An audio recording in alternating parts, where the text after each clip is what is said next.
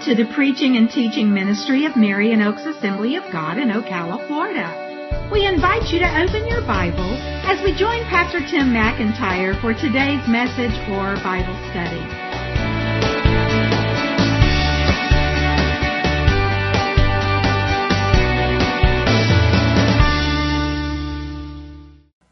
Tonight we continue our series on answering tough questions with Can Women Be Pastors, Preachers, or Teachers, at least according to the Bible?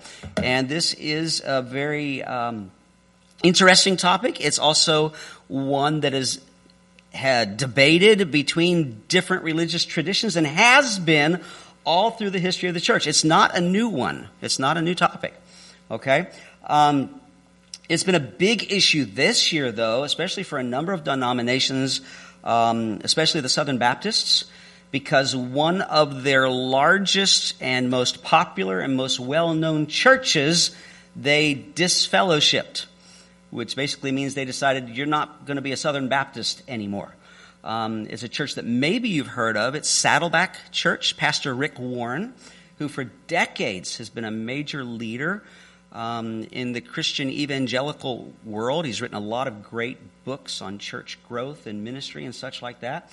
And as the traditional Southern Baptist held to all those beliefs, but over the last couple of years done some studying on his own and really digging into it, and says, I think I can see things a little bit different about women's involvement in ministry.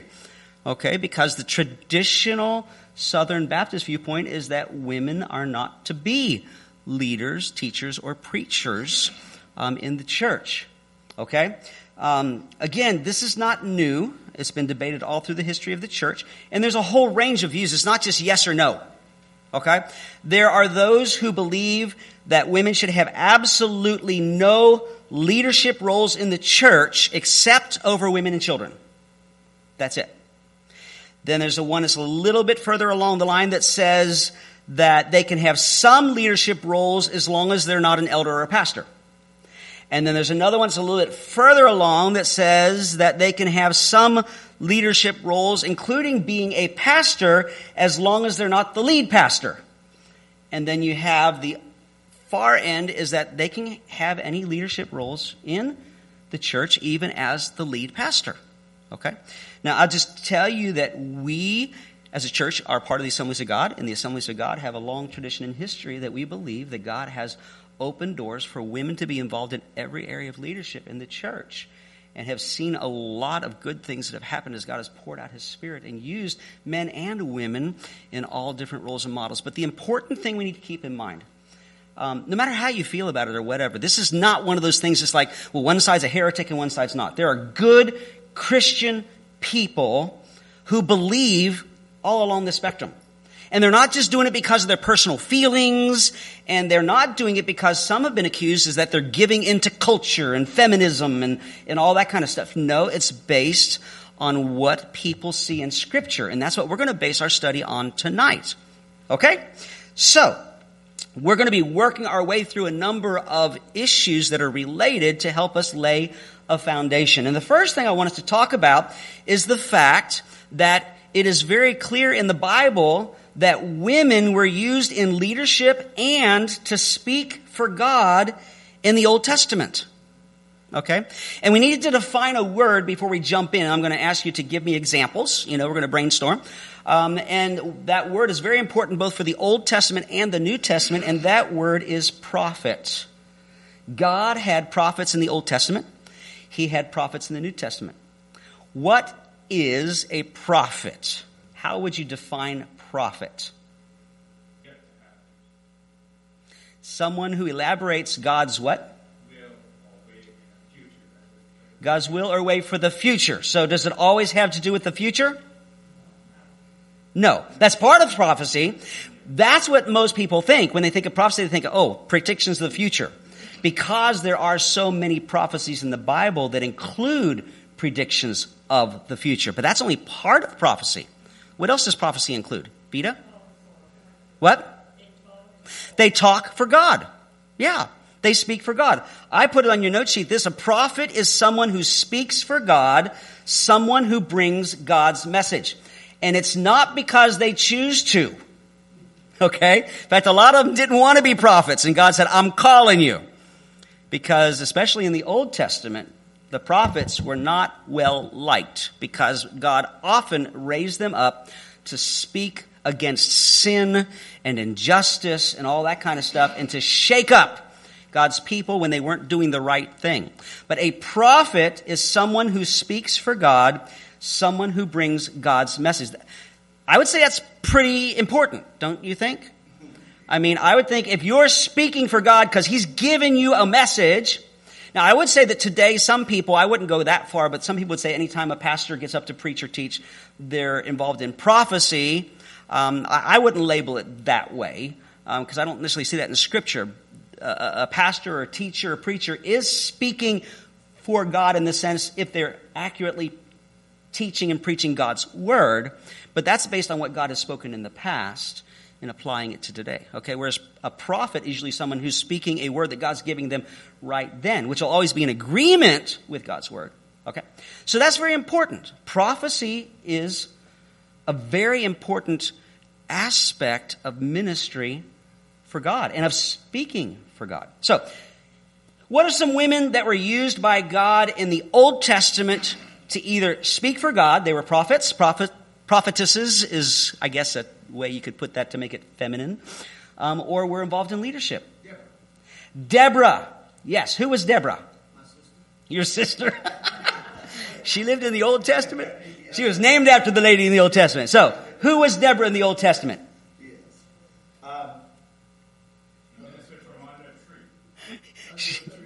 Yeah, she sat under a tree. That's where her place of leadership was. She was a judge and a prophet or prophetess. Okay. Who are some other women that God used in the Old Testament? What? Miriam. And who was Miriam? Moses' sister. One of the first and best things she ever did was protect her little brother. But what did Miriam do in leadership? What? She criticized her brother. That's the kind of side of leadership you don't want to manifest. Okay. Yeah, leaders make mistakes. Yeah. And she was disciplined for it. Yes. But Miriam also was a prophet or prophetess. Okay. Any other thoughts about who in the Old Testament women that were used in leadership or to speak for God? May not necessarily be Esther. Esther, yeah. Very important thing. It's a little bit different because she didn't lead people, but God used her in a key way. There's a lot of women that God used in key ways that maybe wouldn't be categorized as a leader or a prophet, but God used them in key ways. Yeah. Well, I gave you 3 examples in Scripture. You've mentioned 2 of them. The third one is not as well known, but it's a significant one. The first one is Miriam, the one that that Lisa mentioned. Number 1, Miriam was Moses' sister, was a prophetess. Okay? For a lot of these, I've given you a scripture, so you've got the reference, but we're not really just going to read all of them. All right? But she was a prophetess. The second one is the one that John mentioned, Deborah. She was a prophetess and a judge. Okay? The judges, in case you're not aware of that, they're not like judges today where they sat in a court of law to make decisions. A judge was a leader. When you read the story of God's people, you got the children of Israel being delivered out of Egypt, and they go into the wilderness under the leadership of Moses, meet with God, wander 40 years, go into the promised land under Joshua. They conquer most of it. They settle in, and then after Joshua dies, there are periods of up and down, close to God and walking away from God, and God would raise up judges to lead His people, most often to deliver them because they got themselves into trouble. Okay? Yes, Carlton. Would you say they took the place of the kings? Would you say they took the place of kings? I wouldn't say they took the place of the kings. They were kind of a stepping stone to getting a king. They didn't have as much power and authority as a king, but they did have great leadership. They came into prominence after the kings. No, the kings came after the judges. The judges came before the kings. Yes. And judges were often used, most of them, not all of them, but most of them were used for a specific event, then they stepped aside. Whereas some of them were used by God to deliver His people for a specific event and then continued to exercise leadership for a while. They weren't quite a king, but they led up to the idea of a king. John. And there was a lady that was Athaliah? Is it Athaliah? Yeah, she wasn't actually a king. She was the queen mother. I thought she was king for a short time, very short period of time in there. No, she was the only ruler, but she was the queen. A queen's not a king, but she was ruling by herself because she was the daughter of Jezebel and had married into the family and tried to eliminate the godly line, but God didn't let that happen. But the third one that I have mentioned here, women who were used in leadership, number 3 is Huldah. She sound familiar to you? Nobody names their daughter Huldah. I don't know why. Huldah was a prophetess. You can read her story in 2 Kings 22, verses 11 to 20, and 2 Chronicles chapter 34, verses 14 to 33. Those are both the same story, just two different accounts. Huldah was a prophetess, and here's the thing that's really interesting. This is getting toward the end of the history of God's people under the kings before they're going to be taken into captivity because they've been so rebellious. But after a period of rebellion and evil kings, God raised up a godly king, a king who really wanted to serve God. His name was Josiah. And he didn't even know how best to serve God other than that we've got to serve God. So to the best of his ability, he began to do some reforms in the country and get rid of the idol worshiping and this, that, and the other. And the temple had been used for idol worship and it was a mess. So he had them go in and clean out the temple. And when they were cleaning it out, they came across a copy of God's law, which is probably the book of Deuteronomy. They brought it to Josiah and King Josiah and said, hey, we found a copy of God's law. And Josiah was basically just acting off of what he could remember that he'd been taught in traditions and customs. He read this thing. He says, oh man, we've been trying hard. This is a paraphrase, but we're still missing it so bad. And he began to repent and he called the people to repent. And he says, we've got to hear from God.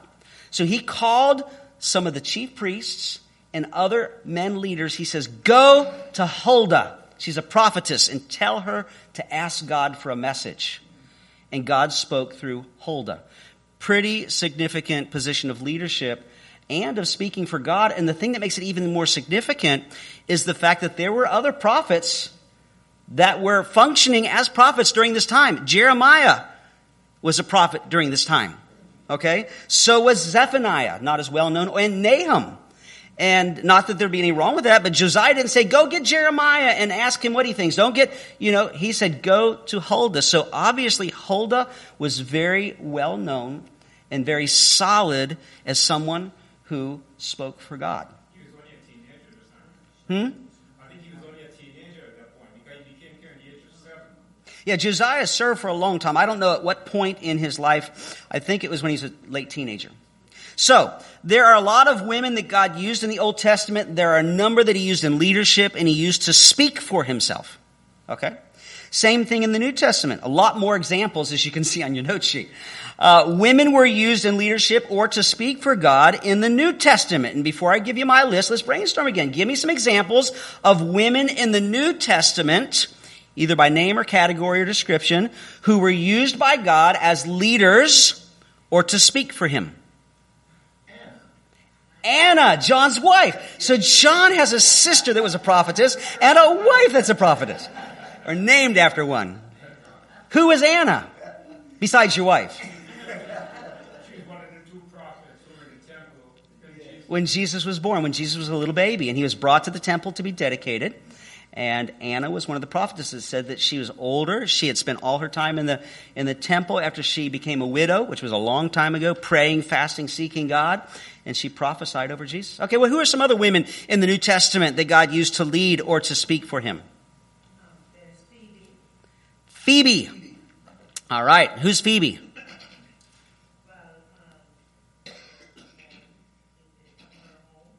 I think you're thinking of Lydia. Lydia's another one. Lydia was the trader in purple. She was a businesswoman. Yeah, but Phoebe is another one. Yeah, Phoebe's another one. What are some other women that were used in the New Testament? Garrett. Mary. Yeah. Jesus, of course, God really used her. But, even not so much as a prophetess, but her expression, song of praise, the Magnificat it's called, is powerful. God's word speaking through her. Yeah. Who are some other women by name or by category or description were used by God in the New Testament to lead or to speak for him? Joan. What? The Samaritan woman, otherwise known as the woman at the well. Yeah. She brought the message of Jesus to her whole village. And as a result of at least that initial thing, they got inquisitive and the whole village about turned to Jesus. Any other women you can think of? I know you're looking at the list trying to fill in the blanks, right? What did you say, Verissa? Priscilla. Priscilla, who's also known as Prisca. Two different ways to say the name. It's sort of like Robert and Bob, So, okay, well, let me just give you my list. You guys are doing great, okay? But number one was Anna. I tried to put them in kind of chronological order, but not exactly. Anna was a prophetess. She was the lady in the temple when Jesus was brought as a baby. All right. Second one was the woman at the well who told her whole village about Jesus. Okay. Could God have had Jesus encounter a man plowing the field and had a conversation with him and him go back to the village and tell everybody? He could have. But he chose to use a woman to be the one that would bring that message. Number three, the women at the tomb were the first, quote, preachers of the resurrection. All right. Mary Magdalene and a number of other women. And that's what was so unusual because women were not usually messengers or one to be depended upon. Not that they couldn't be depended on, I'm just saying in their culture. But God chose to work through the women to be the first ones to bring the message of the resurrection. All right. Number four is a general category, and that is that many women were prophetesses. On the day of Pentecost, when God poured out his Spirit, and God's moving powerfully and miraculously, and a crowd gathers, and it's like, what's going on? And Peter gets up to preach, and Peter says, this is that. This is what the prophet Joel said. What did the prophet Joel say? Acts 2:17, Peter's quoting the prophet Joel. He says, and in the last days it shall be, God declares, that I will pour out my Spirit on all flesh, and your sons and your daughters shall prophesy. Okay, and they did. So there were many women. We don't have them all by name. All right. I don't know that we have any of the prophetesses by name. Okay. We have a couple of men in the New Testament that are mentioned by name. But many women were prophetesses. Okay. Number five, the one that Verissa mentioned. Priscilla, or she's also called Prisca, was a teacher. She's mentioned a number of places in the book of Acts, okay? She's usually mentioned with her husband, and in most of the places, she's mentioned first. Priscilla and Aquila. Some Bible translators years ago had a little problem with that, and so they would reverse it when they translated the Bible. But in the Greek, she's almost always mentioned first, which is significant because in their culture, the more prominent one, the more whatever would be mentioned first. And that's a significant thing. In Acts chapter 18, verse 26, it's talking about this other guy named Apollos, who was a super duper smart Bible scholar. And he knew some stuff about Jesus. And he came and began to speak about Jesus, but he didn't have all his facts totally straight. So Acts 18:26 says, he, Apollos, began to speak boldly in the synagogue, but when Priscilla and Aquila heard him, they took him aside and explained to him the way of God more accurately. So here we have a woman teacher who is teaching a man who's already super smart, which wouldn't sit well in some churches nowadays, okay, if they don't believe that that's a good thing or a possible thing, biblically speaking, okay? And Paul commends her for that. And again, she's mentioned over and over again, all right? Number six, Philip's daughters were prophetesses. Trivia question, who's Philip? Or who was Philip? He was an evangelist. He became an evangelist, and before he was an evangelist, what did he do in Scripture? He was what? He was on the road and he accosted public servants. God used Philip to reach out to the Ethiopian eunuch. Somebody said a follower of Jesus. He was a follower of Jesus, but not, there was a different Philip that was a disciple. This is a different Philip. This Philip was one of the first deacons, or what we call deacons. They're not called that in Acts, but when there was that issue in the church where not all the widows were getting fed like they wanted to in the early church, he was one of the ones that was chosen to run that ministry, and we call them deacons now, a servant. All right, but then he became an evangelist and all that kind of stuff. He eventually settled in Caesarea. And in Acts 21:9, it says he had 4 unmarried daughters who prophesied. So they were prophets. They spoke for God in the early church. Okay? Number 7 is unique, and this is not a definite cut and dried, we know this 100% for sure. But Junia was very possibly an apostle. This is a lady. This is a very controversial one. Okay?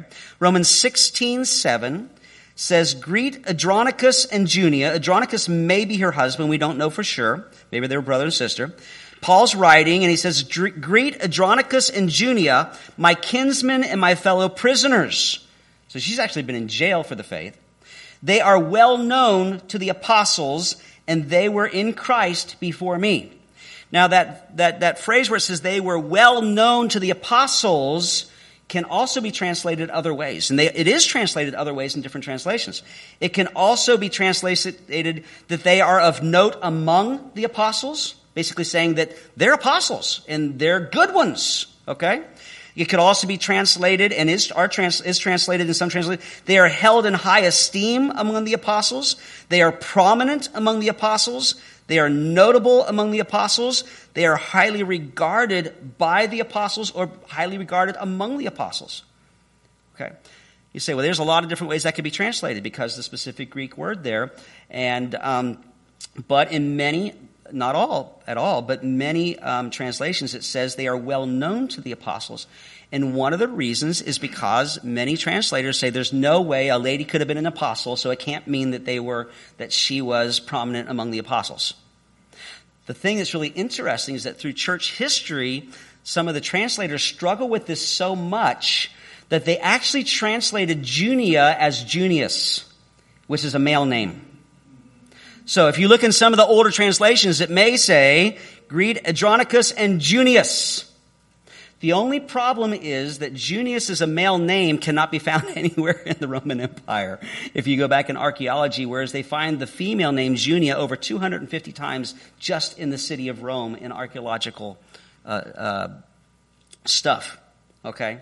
So, anyway, Junia very possibly was an apostle. Number 8, women prayed and prophesied. Oh, I'm sorry, go ahead. Okay, so an apostle in general, the word means a sent one, a messenger. Okay, so that was word was used sometimes as just somebody who was sent to take a message. Technically speaking, in the New Testament, you have the original 12, 11 because Judas was, so 12 apostles. Okay, they have a certain level. They were established by Jesus and that kind of thing. There are a couple of other people who were in very significant leadership in the church that are also called apostles. Barnabas was called an apostle, a couple of other people, all right? And so that is what an apostle is, someone who is sent. Yeah, the disciples were first chosen. A disciple is a follower, an apostle is a sent one. So the disciples were first disciples. They followed Jesus, learned and grew, and then he sent them out, and they were both at the same time. They were still a follower of Jesus, but they also became an apostle. Okay?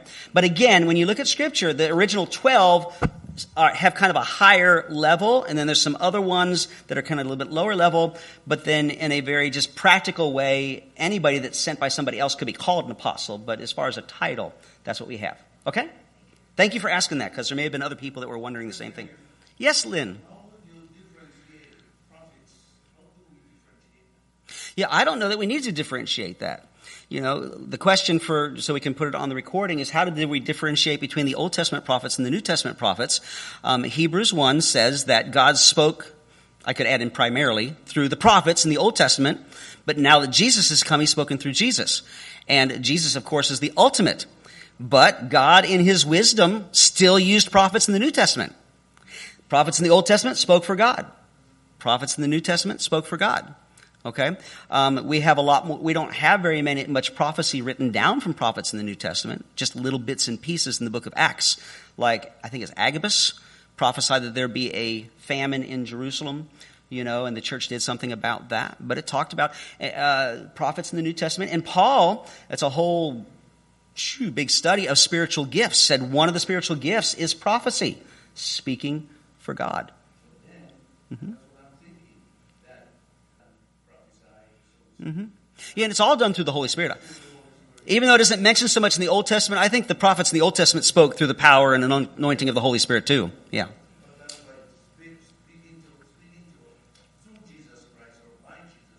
Mm-hmm. That's right. That's right. Okay, number 8. Women prayed and prophesied in public. Now, I don't mean out on the street corners. I'm not saying that never happened, but in church, in services, in public services. Okay? Paul gives instructions. 1 Corinthians 11:5. He says, but every wife or woman, the word there that can be translated wife or woman, who prays or prophesies. Just that little phrase, but it's talking about spiritual gifts, and it's talking about women that God uses in a church service to pray or prophesy in public. Okay? And the reason I'm emphasizing that is because part of the contention here is that women should not be doing this in mixed company. They shouldn't be doing it in public and all that kind of stuff. All right? All right. Number 9. Euodia, I deliberately left these names in because for you guys to have to write them down would take a lot longer. Okay. Euodia and Syntyche were fellow workers, quote, with Paul. You read about them in Philippians chapter 4, verses 2-3. And apparently they had some kind of difference of opinion because Paul in the middle of Philippians says, hey, can you help those ladies get your issue worked out?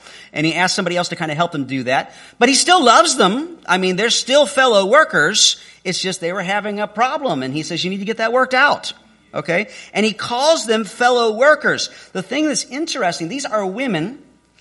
And I don't think he's saying that they were really good cooks for potlucks. This term for fellow workers is the same word he uses for people like Timothy, Epaphroditus, Titus, and Luke. All 4 of those men are called fellow workers, the exact same word. So it's not just some lady who's really active in the church. This is a lady who's in a position of leadership and ministry. Okay? All right, number 10. Phoebe was a servant, is the way it's translated in some translations, especially the older ones, or deaconess, or minister at the church in Cenchrea. We're going to read Romans 16 in just a minute, a good portion of it. But in a lot of translations, it's translated servant. And again, sometimes translators are influenced by their preconceptions because this is the same exact word for deacon, but it's translated servant. Okay? So, Phoebe was a servant or deaconess or minister at the church in Cenchrea. Sometimes it's translated minister. This same word, again, is used to refer to other ministers and leaders, both men and women, in congregations. In fact, Paul even refers to himself using this term. Okay? And then number 11 is many women, quote, worked hard for the gospel along with Paul. And we're going to read that. I want you to notice in Romans chapter 16, the first 16 verses, it's the longest list. Paul usually at the end of his letters will say, hey, so-and-so sends greetings, or please give my greetings to, if it's people on the other end, okay? But Romans has the longest list. He's not been to Rome yet. He wants to go there, but a lot of people that he knows are in Rome, okay? And part of what he wrote in the book is, I'm coming, look out for me, I'm going to be there. But in Romans 16, verses 1 to 16, he says, I commend to you our sister Phoebe, the one we just mentioned, a servant or deaconess or a minister of the church in Cenchrea, that you may welcome her in the Lord in a way that is worthy of the saints, and help her in whatever she may need from you, for she has been a patron of many and of myself as well. This is someone who has, as a patron, has done a lot to help the cause of Christ, the gospel. Many people think she may have been the owner of the home where the church met in Cenchrea. Okay, going on in verse 3. Greet Prisca or Priscilla and Aquila, my fellow workers in Christ Jesus. There's that word fellow worker, which is again used of people at all levels of ministry. All right. Who risked their necks for my life, to whom not only I give thanks, but all the churches of the Gentiles give thanks as well. Greet also the church in their house. Greet my beloved Epaenetus, who was the first convert to Christ in Asia. Greet Mary, who has worked hard for you. Greet Andronicus and Junia. There's Junia. My fellow kinsmen and my fellow prisoners. They are well known to the apostles, and they were in Christ before me. Greet Ampliatus, my beloved in the Lord. Greet Urbanus, our fellow worker in Christ, and my beloved Stachys. Greet Apelles, who is approved in Christ. Greet those who belong to the family of Aristobulus. Greet my kinsman Herodian. Greet those in the Lord who belong to the family of Narcissus. Greet those workers in the Lord, Tryphena and Tryphosa. Those are both females. Greet the beloved Persis, who has worked hard in the Lord. Greet Rufus, chosen in the Lord. Also his mother, who has been a mother to me as well. Greet Asyncritus, Phlegon, Hermes, Petrobus, Hermas, and the brothers who are with them. Greet Philologus, Julia, Nereus, and his sister, and Olympus, and all the saints who are with them. Greet one another with a holy kiss. All the churches of Christ greet you. He does have more men than women listed, but a lot of women in there, and more women than men have extra, comments that Paul makes about them. Again, I don't think that these are all women that are recognized because they really did good cooking for potlucks, which is a very significant ministry, by the way. Do not treat that lightly. All right? But these were women who were significantly involved in ministry in the early church. Okay?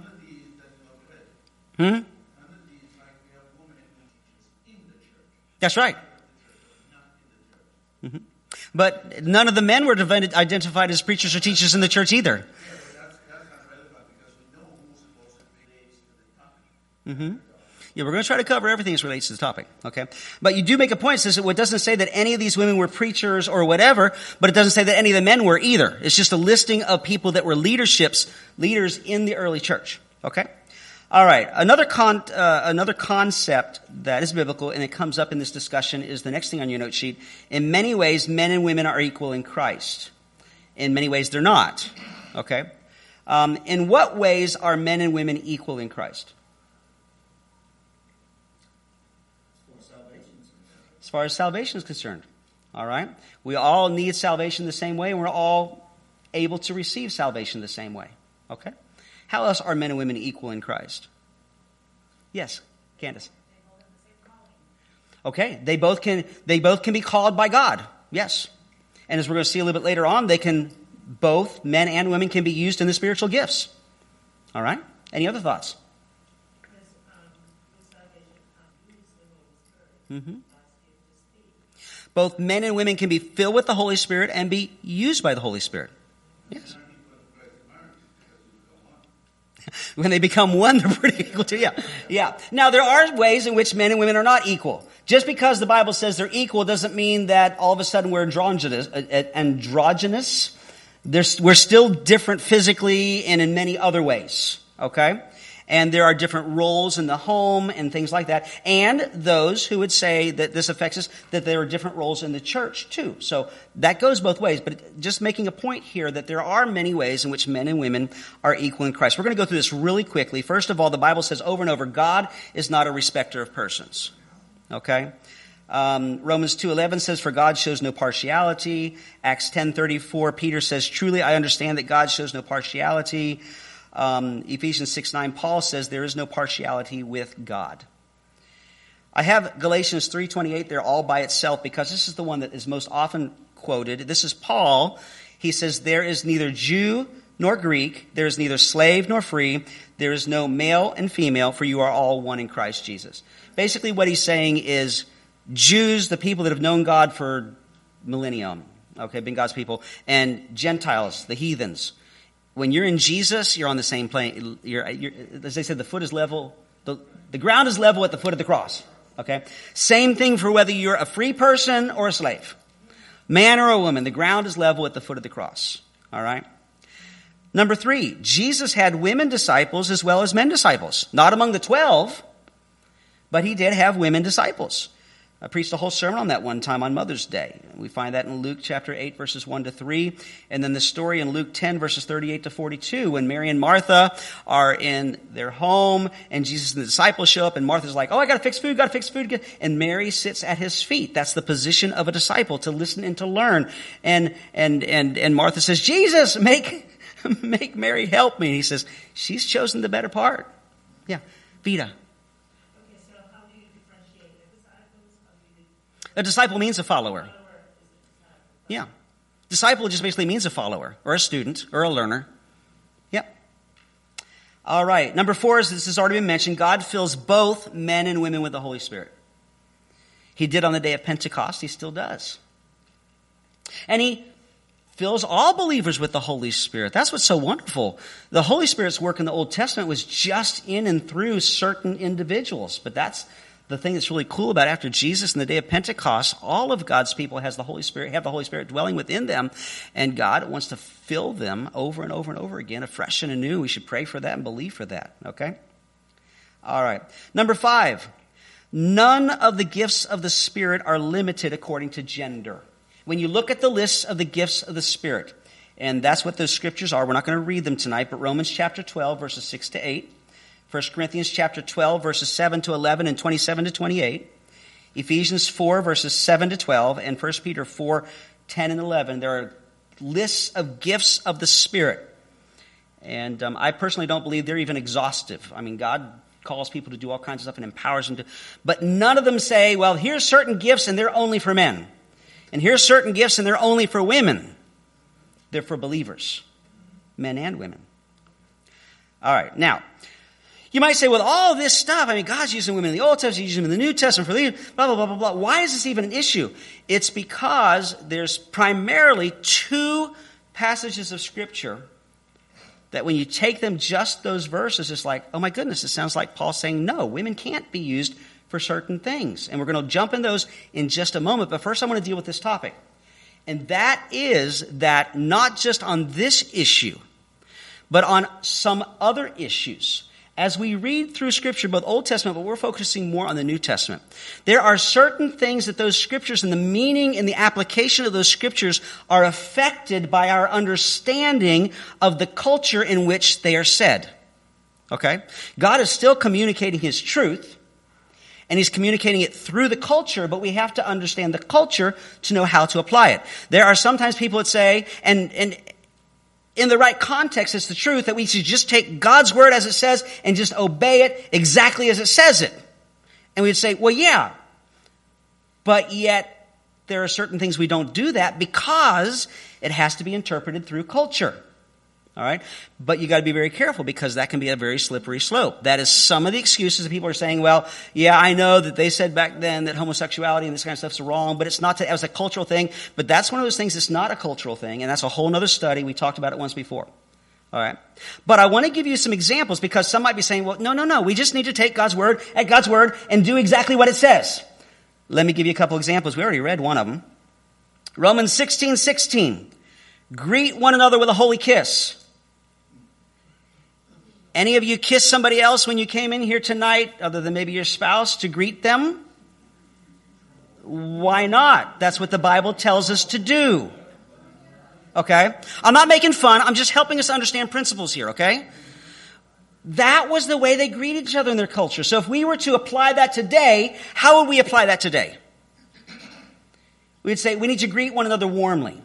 Give a hug, shake a hand. Like I did at the greeting time. I said, hey, greet one another. A hug, handshake, whatever's appropriate for you and the other person. All right?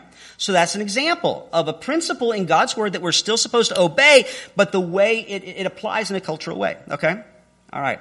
This one is kind of related to what we're talking about tonight. 1 Corinthians chapter 11, verses 4 to 6.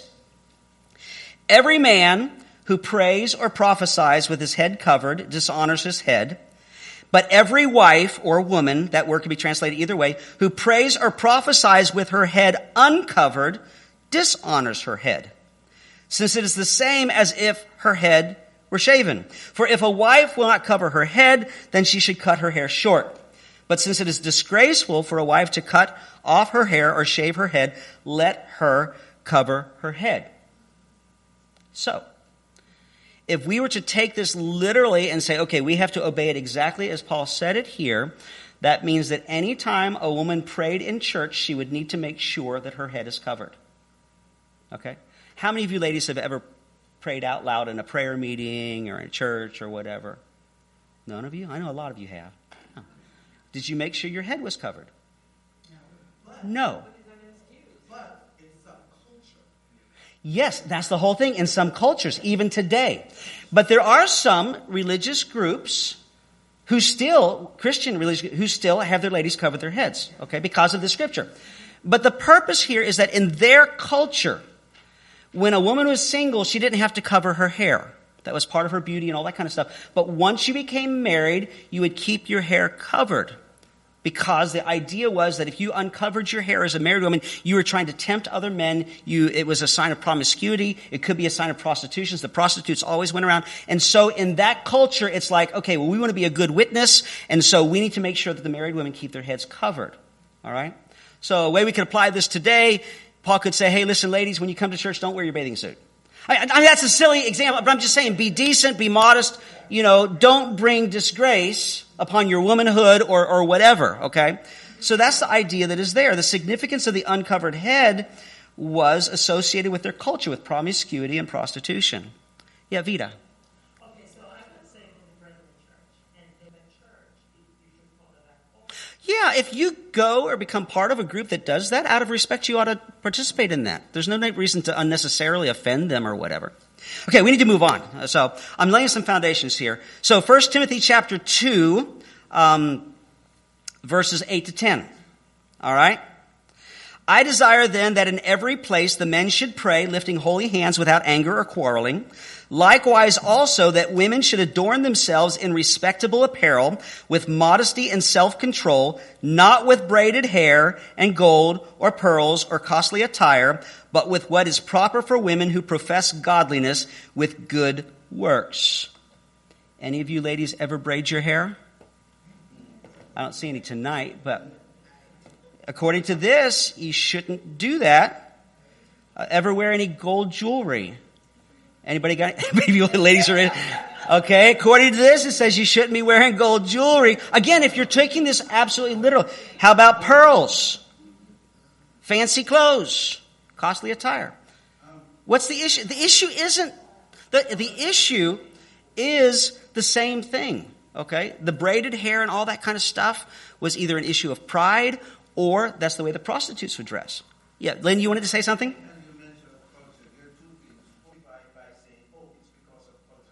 Exactly, and you said a very important word, the principle. We've got to get to the root principles of what's saying here. Because some of these things are root principles in and of themselves. Some have a root principle behind a cultural thing. We don't need our culture in its sinfulness to affect the church. But there are some cultural things that are either sinful or not sinful, but the principle behind it is important, and that's what we're talking about here. Okay? So you're talking about Timothy. We just read out of 1 Corinthians, but now we go to 1 Timothy chapter 2. And this actually is one of the two passages we're going to look at. We got to get there really quick. I'm taking too long here. 1 Timothy chapter 2, verses 8 to 10. I just read that one. I'm sorry. 1 Corinthians 14, verses 33 to 34. For God is not a confusion but of peace. As in all the churches of the saints, the women should keep silent in the churches. For they are not permitted to speak, but should be in submission as the law also says. This is one of the two verses, and we're going to deal with what does he mean by that women keep silent in the church as far as women in leadership in a moment. Okay? But this is one of those examples of how literal do we take this. Okay? Some churches some religious use this verse, say, well, women should not preach, they should not teach, they should not lead because they're supposed to keep silent in churches. What does the scripture say? It says women should keep silent in the churches. So every one of you women that have asked a question or given an answer to a question, if we're going to take this absolutely, strictly, literally, have broken that. So in context, it must mean within certain guidelines. That's all I'm going to leave it at, okay? Either that or literally men should be the only ones that ever speak in church. But this would contradict what Paul already said because he says women can pray and prophesy in church. How can Paul say in the exact same letter, women can pray and prophesy in church, but women should keep silent in the church? I don't think he said that women can pray and prophesy in church. He did. We read it earlier. That's not what we read. He didn't say in church. Right Yes, we do. It's in the chapters on the spiritual gifts as they're used within the church. The whole 3 chapters are on the spiritual gifts used in the church, and he talks about prophecy as it's used in the church, and he says women can pray and prophesy. That's what it is in context. Okay. Don't want to keep cutting things off, but we got to get through this, all right? So, anyway, another thing here, I just noticed here, you got a thing with a blank. Passages on slavery. You say, what does that have to do with this? We dealt with that as a whole lesson. Okay, even though the Bible talks about slavery, it doesn't ever prove it or whatever. But the same principles that people use to say women cannot be involved in leadership in the church, because this is what the scriptures say, they use that same process, not saying they're in the same camp or anything, or have used that same process to justify slavery. Because it's talked about in Scripture, and we can do what Scripture says. Now, we dug into that. We don't need to re-dig into that whole topic. If you missed it, you can go back and listen to it online.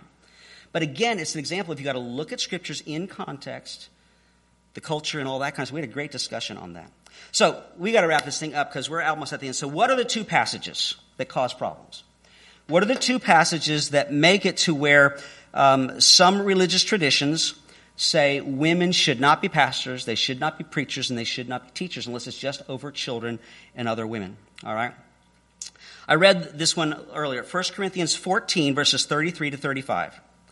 For God is not a God of confusion, but of peace, as in all the churches of the saints, the women should keep silent in the churches, for they are not permitted to speak, but should be in submission, as the law also says. If there's anything they desire to learn, let them ask their husbands at home, for it is shameful for a woman to speak in church. Again, you take that at surface, you take it literally, you don't take it in context, what was going on at the situation, and be like, women shouldn't be saying nothing in church. And again, when Paul said they can pray and prophesy, how do we deal with this? Well, first of all, one thing that is a real sticking point here, it says, For God is not a God of confusion, but of peace, period. As in all the churches of the saints, comma, the women should keep silent in the churches.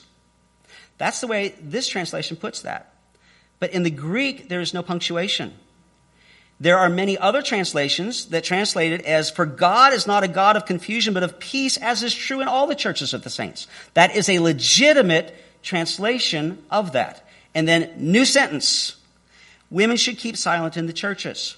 So, that phrase, as in all the churches of the saints, could refer to the women keep silent, or it could just refer to the thing that came before it. Okay? All right. Keep that in mind.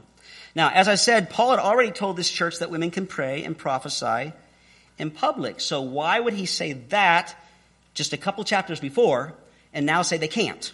He's not going to contradict himself. God's word's not going to contradict himself. Okay? All right. Now, keep in mind, this isn't the only place Paul said somebody should be silent. I see hands and stuff, but it's time for us to go. I'm just going to have to finish. And if you got questions or comments, you can talk to me afterwards. I know you'd love to say it where everybody could hear it. I would too, but we're almost out of time. Okay, so let me go here. So 1 Corinthians 14. All right. That's what we just read, verses 33 to 35. But if we look at that, go up to verse 28. Let me start in verse 27. It's talking about spiritual gifts. If any speak in a tongue, let there be only 2 or at the most 3, and each in turn, and let someone interpret. But if there is no one to interpret, let each of them keep silent in the church and speak to himself and God. That's saying there's a certain situation in which people need to keep silent, but it's not every situation. If you go on beyond that, verse 29, let 2 or 3 prophets speak, and let the others weigh what is said. If a revelation is made to another sitting there, let the first be silent. They weren't silent, but now they're supposed to be silent. So he's giving instructions about times when certain people are supposed to be silent and not supposed to be silent. Now, I want to tell you, one way to interpret this is exactly the way some people interpret that women should be silent in church. But if that's the case, they shouldn't be saying nothing. But the other way is that God may be talking, or God through Paul may be talking about specific situations. And look at what he says in this specific situation. He says, there we go. If there's anything they desire to learn, let them ask their husbands at home. Okay?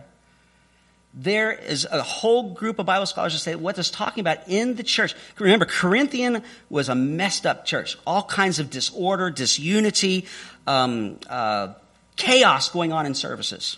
With and without spiritual gifts and this, that, and the other. And so a very real scenario is these women who in their culture mostly were not very educated, but now they're free in Christ and they get the privilege of learning about Jesus and about God and this, that, and the other. And in the chaos that was going on, we're asking questions in the middle of the service. And sometimes they weren't the brightest questions. And it's like, this is getting too chaotic. Okay. Y'all just need to be quiet. Again, you got 3 chapters on the spiritual gifts. Here's how you do the spiritual gifts so everything's done decently in order. You got questions. Just be quiet, okay? Ask your husband at home, all right?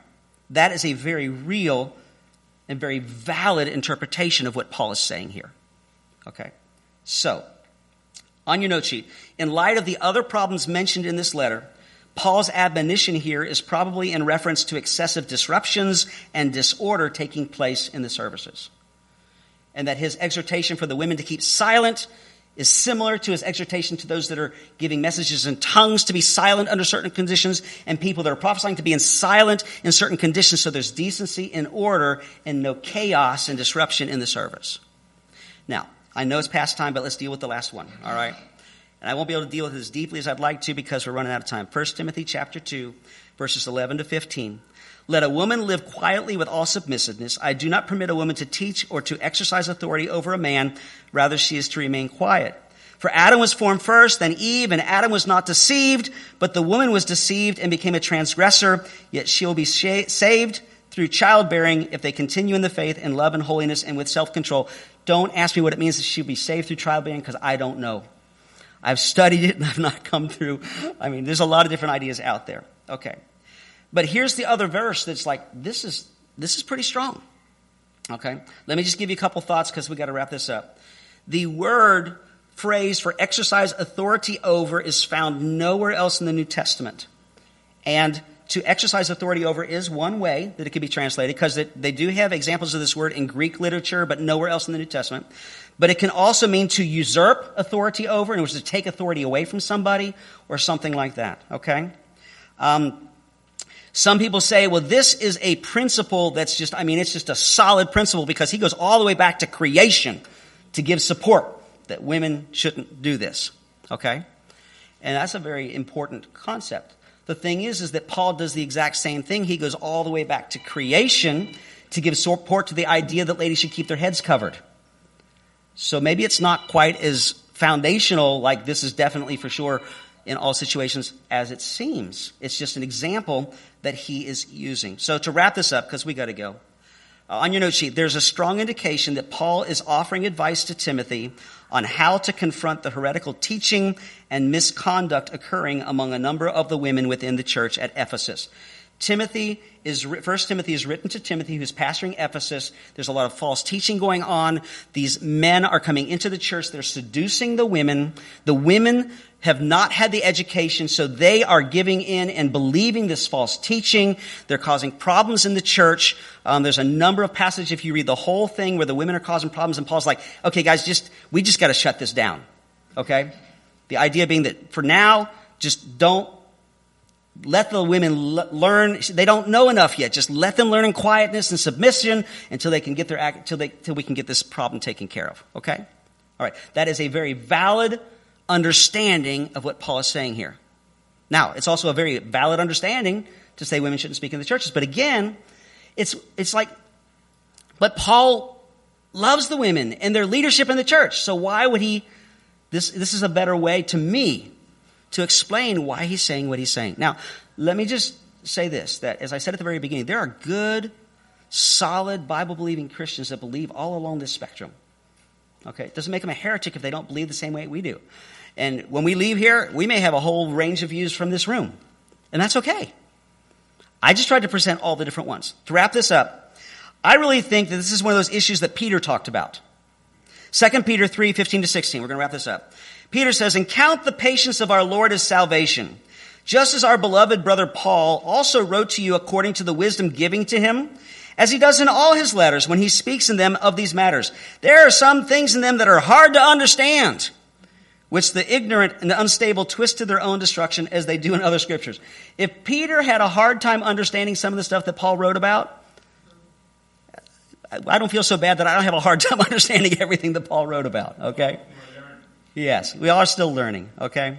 Let's pray. I'm sure I left some of you frustrated because you wanted to say some things and all that kind of stuff, but we had to get through. Father God, we love you. We thank you, Lord, for your goodness. We thank you, Lord, that because of what Jesus did on the cross, Lord God, that we are all in the same place, can be in the same place in our relationship with you. That you don't value men over women or women over men. You don't care about our social status, our financial status, none of that. God, you want to use each and every one of us, and I pray that you'd help each of us to find the place where you want to use us. And Father, I pray, dear Lord God, that you would help us to always be learning and growing in our understanding of your word. And Father, we just thank you and praise you for it, Lord, in Jesus' name. Amen.